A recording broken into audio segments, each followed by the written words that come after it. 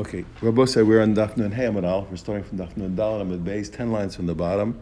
Rav Papa Amar. We might have read this line at the beginning. I said I don't remember, but we'll go over. We've been dealing with apparent contradiction in Rabbi Yochanan, where on the one hand he said that Tisha B'av is forbidden already from the Ben Ish Mashas during the twilight time, and the fact that he said that Tisha B'av is different than the severe fasts in the severe public fasts in Eretz Israel, which sounds like what that it should be is different, which sounds like what that it should be permissible during twilight. We have to see how can he say that it's forbidden during twilight and yet it's different than the severe public fast in Eretz Israel. Rav Papa says the following: you can resolve the contradiction this way. Ma'inu katanas tibur, when we said Tisha B'av is not like the severe public fast. What does it mean? Einok Rishonos. It's not like the early ones. They had different ascending levels of severity as the rain didn't come. So it means it's not like the first ones, because in the first ones, in the beginning of the winter, when Beis Din makes a fast in Eretz Yisrael, where the twilight is permissible, Ela Kachronos. It's not like it's not like the first fast, but like the later fast, Vasura, and it is forbidden Ben Ish Mashas. So now it's good. It's different than the early fast in Eretz Yisrael, not different than the most severe ones, but different than the early ones, where Ben Ish Mashas is where twilight is permissible, and in the case of Tisha B'av, it's forbidden.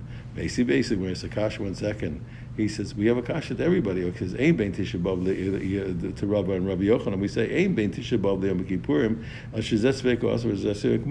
We learned that there's no difference between Tisha B'av and Yom Kippur, except that in the doubtful case in Yom Kippur is forbidden, and the doubtful case in Tisha B'av is permissible. My Sveiko Mutter. So what do you mean that the doubtful case is Mutter? La Ben Ish Mashas Shalom. When's the doubtful time? During twilight. We don't know if it's the nighttime or if it's the daytime. So isn't that exactly the point? And it's saying by Yom Kippur, the doubtful time, twilight is forbidden, but by Tisha B'av, the doubtful time, twilight is permissible.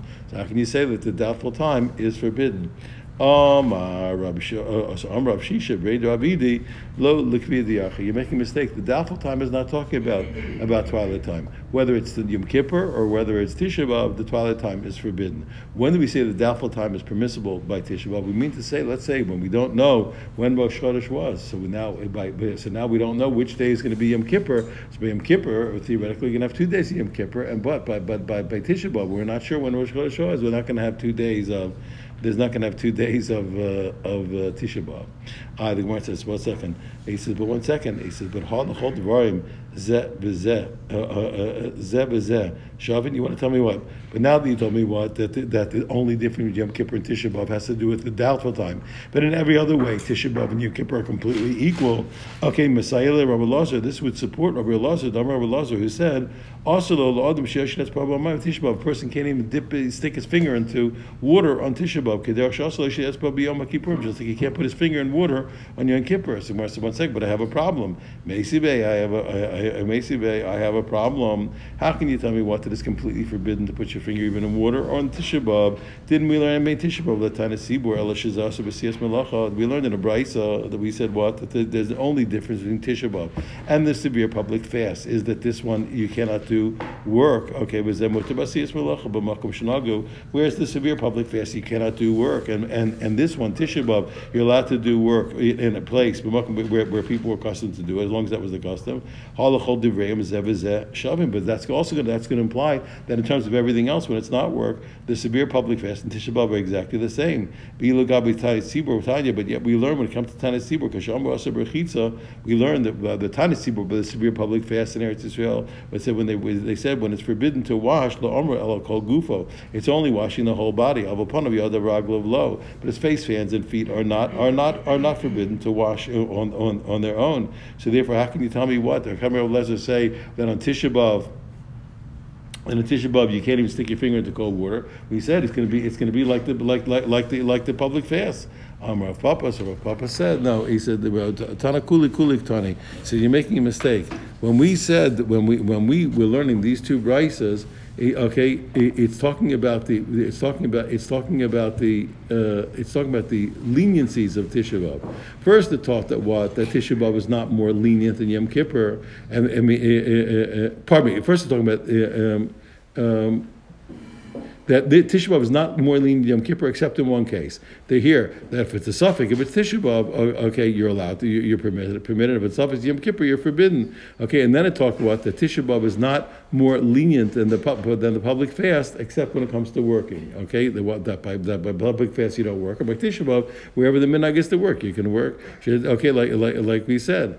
Okay, but you can't say from there what that what we said as. But now you want to make it. You want to make an inference, but coming to the stringencies of Tisha B'Av, that it's equal to the Tainus Sibor. Okay, equal to Tainus Sibor, and that even though even though Tisha B'Av is more lenient at the Tainus Sibor as when it comes to working, it's quite possible that it's more severe when it comes to washing. When did we say there's no difference? We meant in the leniencies. In the leniencies, there's no difference except that what the Tisha B'Av is more lenient to the fact that you can work where it says. But it doesn't mean that there's no differences in its stringencies. Okay, it's quite possible that by Tainus Sibor is more severe in the stringencies than Tainus Sibor. That by Tainus Sibor, it's also to wash the whole body, and in Tisha B'Av, it's also even to stick his hand into water. So we said at the end of our Mishnah, in any case, Tamei Chachamim are accustomed themselves, no matter what the minhag is, not to work on Tisha B'Av. So the Gemara says like this: the Meimer the Rabbi Shimon Gamliel Sabar Lo Chashin Liyora. Rabbi Shimon Gamliel said that everybody should conduct themselves like a Talmid Chacham. So it means to say what? I mean, everybody be showing off, being haughty, showing that they're like a Talmid Chacham. So it means the Rabbi Gamliel doesn't worry that by you not working, you're being presumptuous, like you're a big person. Rabbanim Sabri Chashin Yehora, and the rabbis who said no, the rabbi said wherever the minhag is not, you don't, and even if you're not a Talmid Chacham, you don't do it. Didn't we learn the opposite? We really saw that the rabbis are usually worried that people are going to look presumptuous, look haughty, and Ram Gamliel is not. Why? And we usually see that the opposite, that it's the rabbis who do worry about it, Rabbi Gamliel who doesn't worry about it. The Tanan, because we learned in a famous case, we said that even though that it's difficult for a newly married person to concentrate, but if he wants to, he can read the Kriya Shema on the first night that he's married. Rav Shimon Gamliel says no. He says you can't. Not everybody wants to take on the name of an outstanding person. Yitol. Not everybody wants to take. He can take that name. He looks like he's showing off. He's going to show that he can have intention. Normally, a normal groom is too preoccupied with his mitzvah to say Kriya Shema properly. We see there the other way. There, Ram Gamliel was worried that he's going to look presumptuous, and the rabbis were not. And over here, Ram Gamliel is not worried he's going to look presumptuous. Everybody can conduct himself like Talmid Chacham. The rabbis say, no, you can't. That's going to be presumptuous. Rabbi Yochanan says, no, don't worry. Muchlech b'sashita. Okay, there's a mistake. You have to reverse. You have to reverse the opinions. Rav Sheisha Breidu Av Ami Amar Lo Tepuch. He says no. He says you don't have to reverse them. They can actually say what appears to be opposite, and they're still consistent with themselves. Why? The Rabbanan the Ramban Lo Kash. There's no contradiction. The rabbis, when it came to Kriya Shema, said anybody can decide to say Shema even though he's newly married, and they're not worried about him being presumptuous. Right? Okay, and over here, but they are worried about a person being presumptuous and not working. Why? Hacha came into Kuliyama Avdei Malacha V'Yelo. Here, what's everybody doing? Everybody is working, and he's not working. Mersik Yura, that looks like he's showing off. Okay, he's haughty. He's doing different. Everybody's working, and he's not working. Aval Hasam over there, the Kuliyama Kari, the whole world. He's only the groom. Everybody else is reading Shema that night. So for him to join everybody, it doesn't look presumptuous. V'Yanami Kari, he's reading with them. The Mersik Yura, that doesn't look like haughtiness. The Rav Shimon Gamliel, the Rav Shimon Gamliel Lo Kasha. And again, I can say that Rav Shimon Gamliel is also not a kasha. No, the rabbis only worry about haughtiness when a person does different than everybody else, like in the case of work. But in the case of Krishma, he's doing the same. That's not called looking haughty. Rav Gamliel is also not a contradiction. Hasam over there, why did he say that the chassan can't decide the shema? Who the bid and kavanah over there? The point of shema is that you need to have intention. It takes a lot of concentration. And we so to speak, we testify. The norm is that a newly married person is preoccupied with his mitzvahs, and he's not going to be able to concentrate. So this person who says, "Wow, I can can concentrate on Shema. That looks like he's presumptuous. He's going against our primary understanding. Here, with the guy doesn't work. It doesn't look like he's showing off. It doesn't hold like he's haughty.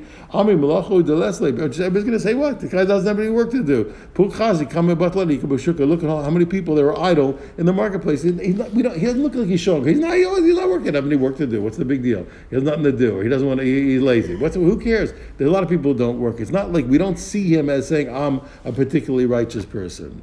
We learn in the Mishnah the following. We learned in Yehuda, the minhag was that they did malacha until midday, and the Gola, they didn't work all day long. They didn't work in the morning, they didn't work in the afternoon. Okay, halayla, what about the night before? Okay, in a place, let's say in a place where they don't work on the 14th, how about the night of the 14th? Beis Shammai says they forbid it. Beis Hillel allow it. Until daybreak, even though the day starts earlier, because we said the work, they give various answers. Okay, says the Gemara, Mikara, we have a problem. When I first started, Tana, we said Minhag, we talked about it's a place where they were talking about the minhag. Here they do this, here they do that. It's a minhag. But at the end of our Mishnah, Tana, Isur, it says, Beis Shammai says Asur and Mutter. So is it a truly true decree that forbidden or permitted, or is it a minhag? Make up your mind. Lokash, the Gemara says, don't worry. He says in the beginning, Rabbi Meir, that's Rabbi Meir who holds what? Where he holds it's really a matter of a custom. But in the end, when we said at the end of the Mishnah, when it says it's forbidden or permitted, Rabbi Yehuda, that's Rabbi Yehuda who holds that it's really what? It's a true prohibition, not merely a custom. The Tanya on Rabbi Yehuda, because Rabbi Yehuda says, you'll see, he said, in Judah, they used to work until noon, up until noon, and in Gola they don't work. Kolikor, they don't work the whole day. Okay, not morning and not afternoon, obviously. Amalur Meir. So Meir said to him, Ma Raya, what are you bringing me proof for? Who cares what they do? Yehuda v'Golo kan. Who cares what Yehuda and Golo do? Okay, it's Ela Makom Shanago Lasos Malachos. And here, wherever the minhag was to do it, they do it. Makom Shanago Shalasos. Where the minhag was not to do, you don't do. So you see clearly the cover of Meir Minhaga from the fact that Meir was. What's the argument? What's the whole argument? They're all saying here they do. They don't. What's going on? The instance from the fact that he stressed the point of minhaga, Mechlal de Yehuda Isur, must be Yehuda holds no that the rabbis Ramesh decreed. Okay, in other words, that Rabbi Yehuda really holds what that they really asser it. It's a true prohibition. Okay, all right. So the Gemara says 1 second. So that's the argument. In other words, Yehuda holds where it's also it's a truly prohibited, and Rabbi Meir holds it's a minhag. With some Rabbi Yehuda abasa muta basiyas malacha. So 1 second. Now you want to tell me that Yehuda holds? Okay, you told me. Okay, holds it's a decree, but whatever it is it truly forbidden to do work? I'm going to show you from a halacha that he said that it's not forbidden to do malacha on the 14th. Well, Tanya, didn't we learn? Just to make it simple, you know that new crops will become permitted by the Omer. That's by the Omer sacrifice that's brought on the 16th, the second day of Pesach. So, but it has to be something. The crop, in order to be permitted by the sacrifice on the 16th, has to have been grown, has to have taken root by the 16th. So he said, "Well, Tanya, didn't we learn?" Rabbi Yehuda Omer, he says, on the 13th of Nisan, if a person was doing his weeding, and by mistake he pulled up an actual stalk of what? Of wheat. Okay, so he can replant it on the 13th in a moist place. Okay, because why? Because that's going to know, because it's going to take root by the time the Omer comes, and he'll be able to, and it'll be allowed by virtue of the sacrifice on the 16th. They ain't shows law b'makom hagar, but he shouldn't replant it in a dry place, because it's not going to take root in time to be allowed by the sacrifice on the 16th. But let's look what he said. When did he allow you to do this? On the 13th day of Nisan, on the 14th, he didn't say it. Why didn't he give you the example of the 14th? So therefore, Shamini le Rabbi Yehuda, okay, Mikadi, let's take a look. Now we know that Rabbi Yehuda holds that anything doesn't take root in 3 days, it's not going to take root. So what? So 3 days is the outside time for what? For taking root. If the 14th is really permitted to do work, what Lamali Shloshos, or why was the example of Rabbi Yehuda replanting only on the 13th? Well, okay, he could have given the same example. If your point is what? it, you want to replant it in time to become permissible with the Omer. On the 14th itself, you'll have the 14th, the 15th, and part of the 16th. Okay, really, it's part of the 14th also. Okay, but anyway, so therefore, so you see what it must be. The reason I didn't give the example of 14th, even though there's enough time to take root, it must be that the reason he didn't give the example of 14th must be because he holds that the 14th is forbidden. Yet Rabbi Yehuda gave example, said in Yehuda, Rabbi Yehuda holds in Yehuda, you're allowed to do work in the morning. They didn't. It's not forbidden. Amarabba Bagalo. So Rabbi says, okay, you're right. So he was that case that we're talking about the Galil where it was forbidden to do work in the morning. So you get the example of the 13th. I says, so 1 second. Even in the Galil, you still have the night before. Why'd you give the example of the 13th? You should even if you held that it's talking about even if you're talking the Galil, where the 14th in the daytime is forbidden to work, but the nighttime you're allowed to do work. Okay, Amar Sheish Beis Shammai says, okay, don't worry. So he's giving the example according to Beis Shammai, but that's hard to say that the Stam example he gave is according to Beis Shammai holds that if it's also in the morning, it's also at night to do work. It's hard to say. We simply speaking according to Beis Shammai. Rav Ashi Amar, so therefore Rav Ashi says, no, I don't have to say it's Beis Shammai. Lo Olam I could say Beis Hillel. Really, he was talking even according to Beis Hillel. If it's Beis Hillel, then the 14th of the night he also could have replanted it. Right? Lafisha Ein Dark and Shabbanel Don Lakish Balayla. But he just didn't give the example because it's not normal. It's not normal. People out weeding their plot at nighttime. That's not what people do their weeding. So he gave the example of the 13th. It's the 14th in the day, it's forbidden, and even though the 14th of the night it would be permissible according to like we said, according to Beis Hillel, but it's not a normal case for him to give an example. Baruch atah Adonai Eloheinu melech haolam she'akol nהיה b'dvaro. Ravina said, La'olam b'Yehuda. Said, don't worry, we're talking even in Yehuda, okay? Therefore, where it's permissible to do work. So then why did he give the example of the 13th, not the 14th? Also, the 14th, you're allowed to plant. The answer is, because here's the issue. When it comes to taking root, we can say one time part of the day is like the whole day. But we don't say two times, two parts of the part of a day is like the whole day. So since it's the 14th, you're going to have to say, to get 3 days, you're going to have to say part of the 14th, part of the 15th, and part of the 16th until they bring the sacrifice. So to say two times part of the day, we don't say two times part of the day. One time part of the day you can. That will be enough to take root, but not two times. So that we cannot say. Says the Mishnah, Meir Omer, he says any malacha where the person began before the 14th, Gomer Barbasa, he's allowed to finish, okay? In other words, even in a place where the minhag is not to do malacha. But a person shouldn't start doing the work on the 14th, even though he can finish it, even though he can finish it. So he can finish what he started on the 14th, but he can't start. Even though he's able to finish it, people won't even be able to finish it by midday. The rabbi said, "Come on, you know what? There are three types of crafts." Three types of craftsmen that are allowed to do work on Erev Pesach, until midday, in every place, no matter what, because their work is so important. And these are the three that you're allowed to do no matter what. Chayatim, tailors, Vasaparim, barbers, Vakosin, and people who wash clothing. He says, but also people who are going to make shoes. Okay, and now what's the problem? What are you talking about? When you told me that I can finish work, that I can't start work, but I can finish what I started before, I don't know what the case is. Are you talking about for the sake of something a work that I need to do to finish for the work that I need to finish for the Yontav, but when it's not for the sake of the Yontav that's coming, I can't even finish. In other words, the only thing the only thing you're allowed to do is to finish, and even finishing is only if it's something for the Moed. But if it's not for the Moed, then you can't even finish it. Odilma, so that's one way. Odilma with the other way. Is talking about what? Not for the sake of the Moed. Even a job that's not for the Yontav coming, you're allowed to finish. When it's for the Yontav, then you can even begin working on the 14th. That's a much more lenient. Odilma, no. It doesn't make a difference. We don't care whether it's for the sake of the Yontav or not for the sake of the Yontav. It's always the same rule. Migmarin, you're always allowed to finish. At Chuli Lo, and you're never allowed to start. Tashma, come, I'll bring you proof to one of these possibilities.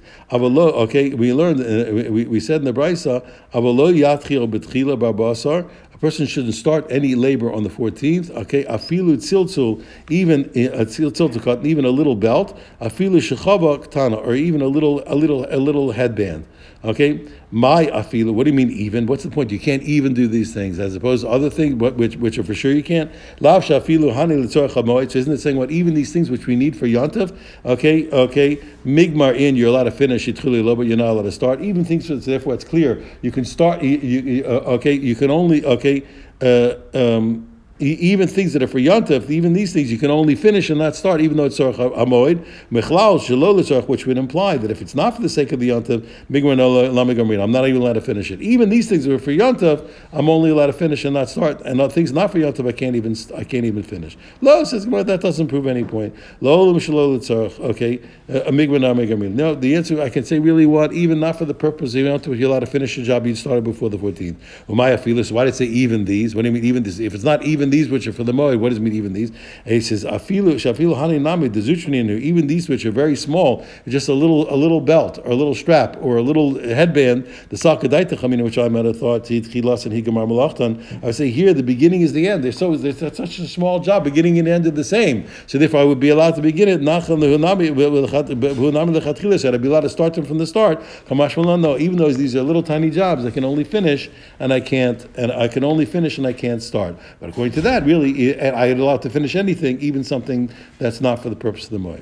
Toshma, again, I'll try and bring you a proof. Rabbi Meir say, any melacha that's for the sake of yontav, gomer bar basar. Here it says clearly, anything that's for the sake of the yontav, you can finish on the 14th. Okay, when is he allowed to finish it on the 14th?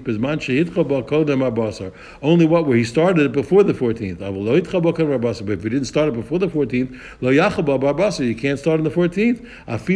Katan, even a little belt, even a little strap. Afilu shchavaktana, even a little headband. Okay, l'tzorach hamoed. So you see clearly l'tzorach hamoed, and now it's clear as a bell. For the sake of the yontif, you can finish. Lo tzorach hamoed lo. If it's not for the sake of the yontif, you can't even finish it.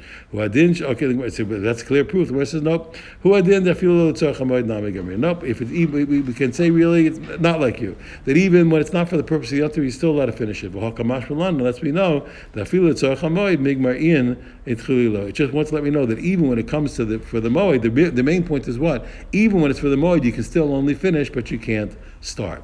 So I'm still stuck. Tashma, come up bring your proof. Meir says, well, any malacha that's for the sake of the yontav, you're allowed to finish it on the 14th. And if it's not for the tzorach hamoed, you can't. And we do malacha on the 14th until midday, any place where that is the minhag. In a place where that's the minhag, okay, you can. Okay, and if it's not the minhag to work in a place where it's not the minhag, you can't. And therefore, what you can't. And if it's in a place where you don't work, you can't even finish. Okay. So therefore, what? But in any case, we learned that whatever's what we said, what's for the tzorach hamoed, you can't finish. Mami no. So therefore, therefore, we hear clearly that what it's what we originally learned before that what the tzorach hamoed in for the sake of the yontav, yes, v'shelo tzorach hamoed no, and when it's not for the sake of the yontav, no. Okay. That's only then and only then can you finish shmamino here. So therefore, what you can only finish for the sake of the moed and can't start. And if it's not for the sake of the moed, you can't even finish. We said the rabbi said no. There are three types of craftsmen can do their work no matter what. Okay, why are they allowed to do it? Tana, we learn. Chayatim sheken. Why are tailors allowed to do the work on the 14th? Sheken hedya. Okay, because the assumption is that the prohibition on the 14th is less severe than the prohibition of Chol HaMoed. Chol HaMoed, the rabbis had to tell us which malachas are mutter, which malachas are asur. So the 14th is going to be less severe. So we learn Tanam, we learn Chayatim. Okay, that why are tailors allowed to do why do we? Pardon me. We learned right. So why are tailors allowed to do the work on the 14th? Shekain hedyo tofer gedartach b'chol shamoed. Because a non-tailor, a non-professional during Chol HaMoed, he can sew up whatever he has to sew up. So if we see that that everybody who's not professional is allowed to sew up something on during Chol HaMoed, so then on the 14th where it's less severe, so then even the tailors can sew. Asaparim bakovsin. Okay, the same thing when it comes to barbers or to people who wash clothing. Shekena b'amid dinasem. There's a whole group of people on Chol Hamoed who are allowed to wash and allowed to cut their hair, because we learn habamid dinasayam. If a person came back from overseas and he didn't have time to do these jobs, or a person came out of jail didn't have time to do these jobs. Okay, before Yontav, mesaprin and mechapsin, they're allowed to cut their hair and they're allowed to wash their clothing, even though it's Chol Hamoed. So therefore, since again there's a whole group of people who can do it, so therefore we can be lenient with the launderers and the hair cutters on the 14th. Yasser Yehuda Omer, he says no, Afaratzon. He says, you know what? Even people who make shoes are allowed to make them on the 14th. Why? Why? Because people who everybody who comes up to Yerushalayim for the 3-time yearly showing up in the Beis Hamikdash, they're allowed to fix their shoes during Chol Hamoed. So the Gemara said, so what's the argument? How come Rabbi Yehuda says that Rabbi Yehuda said that you can that the shoemakers can make shoes on the 14th, and the rabbi said no? What's the argument? So Rabbi Yosef, pardon me, I said Rabbi Yehuda. Rabbi Yosef, Rabbi Yehuda, what's the reason why he says that the shoemakers are allowed to make these new shoes on the 14th? Okay, because he says L'meidin tchilas malacha misof malacha. We can learn doing malacha from the outset. From the end of the work. In other words, everybody's allowed to fix their shoes during Chol Hamoed. So therefore, what? From the pardon me. If you're allowed to fix your shoes, so therefore we're allowed to learn, or they're allowed to fix their shoes, so we can learn that they can on the 14th that the shoemaker's allowed to make their shoes. Umar, but the Tanakh says you can't learn the beginning of work from the end of the work. We didn't spell out here which one's the beginning or which one's the end. We have to discuss whether it's whether it's the general principle of the 14th or normal people on Chol Hamoed. We have to discuss it. We learn the following in the Mishnah.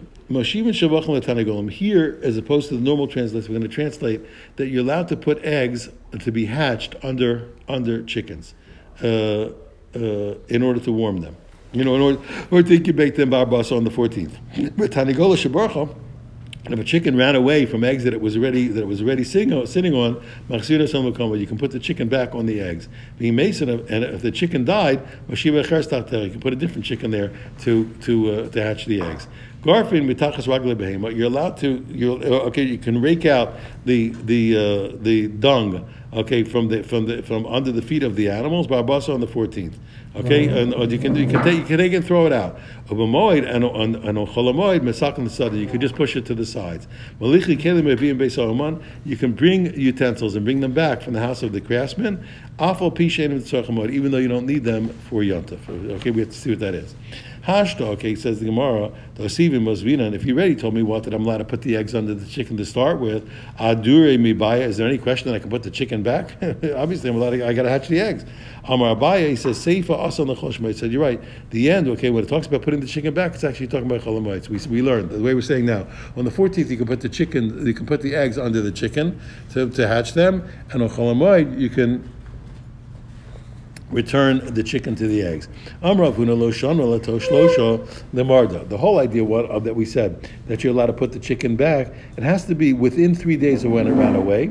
Okay, because it hasn't lost its will to hatch eggs, but also have to have run away after it's already been hatching for eggs for 3 days. Why? The postele bay, because then you're going to lose the eggs completely. After 3 days, it's already started to what's the word, to grow the chick. Okay, and you can't eat the eggs. Or the process already started, there's no way to use those eggs except to hatch them. But once it's after 3 days after it ran away, okay, the its desire to hatch has already gone away. Okay, or if it ran away before it had been hatching for 3 days, where the eggs aren't completely haven't really started to truly incubated. They changed. They're not so great to eat, but they're still edible if a person's not nervous. Lo mahadrina. Okay, then so if it's within 3, where there's not a complete loss, we don't put the chicken back. Okay, Rabbi Ami. Okay, Rabbi Ami disagreed. Omar. He said he disagreed. He said no. Even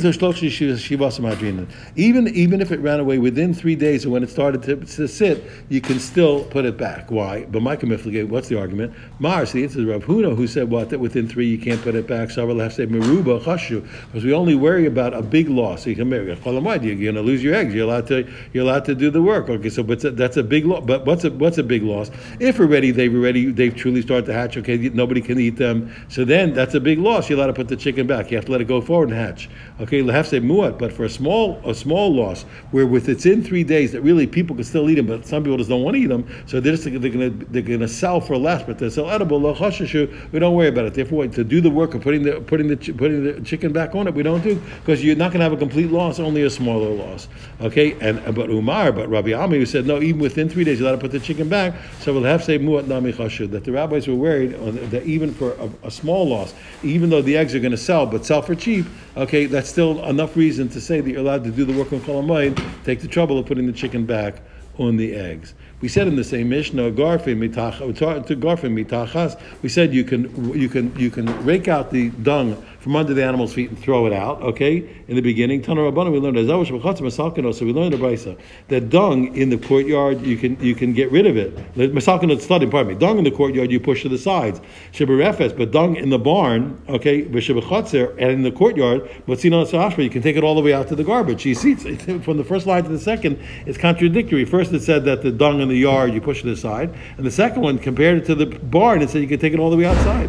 Gufa kasha. This is a self-contradiction. You said that the dung in the courtyard you can push to the side. And then you told me that in the barn and in the courtyard, you take it out to the garbage. So make up your mind. Okay, first you told me push it aside, then you told me take it all the way out to the garbage.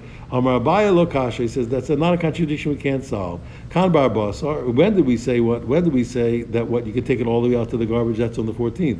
Kan b'chol shemoed, when did we say they have to push it to the side? That's on Chol Hamoed, where the rule is more severe. Rav Amar, he said, no, I don't have to solve it that way. I don't have to say 2 different days. I could say both these cases b'chol shemoed. Both of them were talking about Chol Hamoed. This is what it said.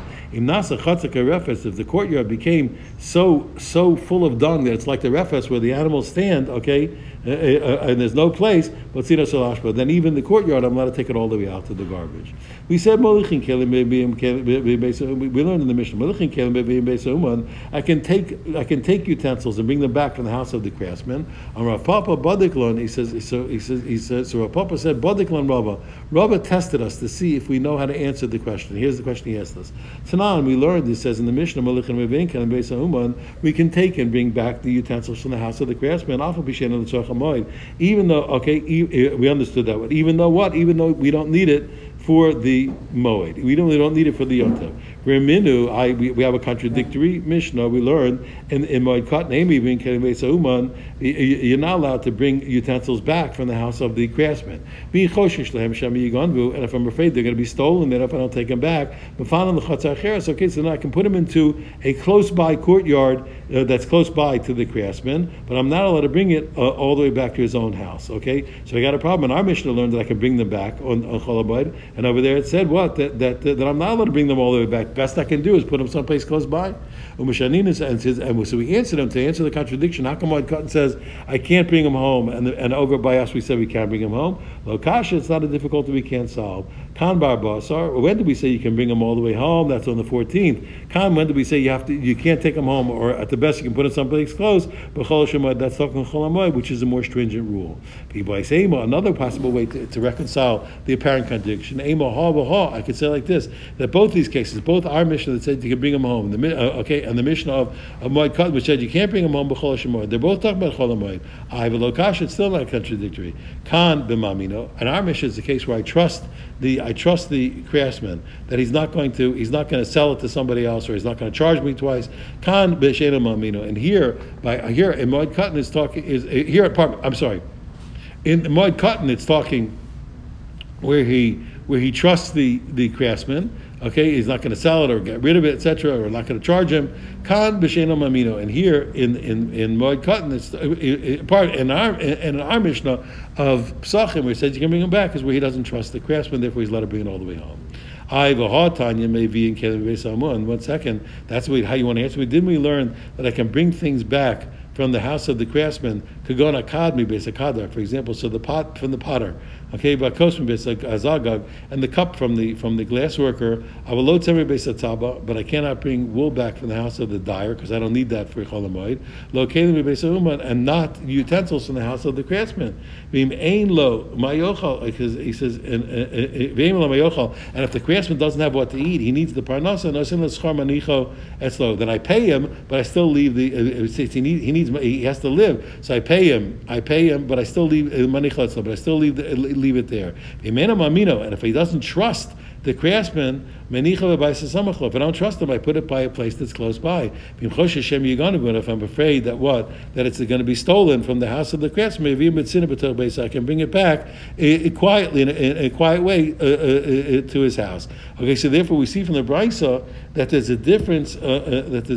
Between if I believe him or I don't believe him. Even by us. And here, wait, explain the kasha. Here's the kasha. Teiratzta, now you told me what Mevian, okay, so he says what? Your solution that you said, by believing and not believing, you said that's good when you talked about what? About bringing things back, okay, that you solved, that's good. You're right, that we did learn. Whether I can bring them or not, okay, so whether I can bring them home or not, that depends. Do I trust the guy, I don't trust the guy. But Malich and kasha, but why, we didn't see a difference by bringing them. Where's the point? You solve the problem of bringing them home. Okay, you're right. Whether I believe him or don't believe him. Sorry. Okay, but where do you solve the problem of bringing them?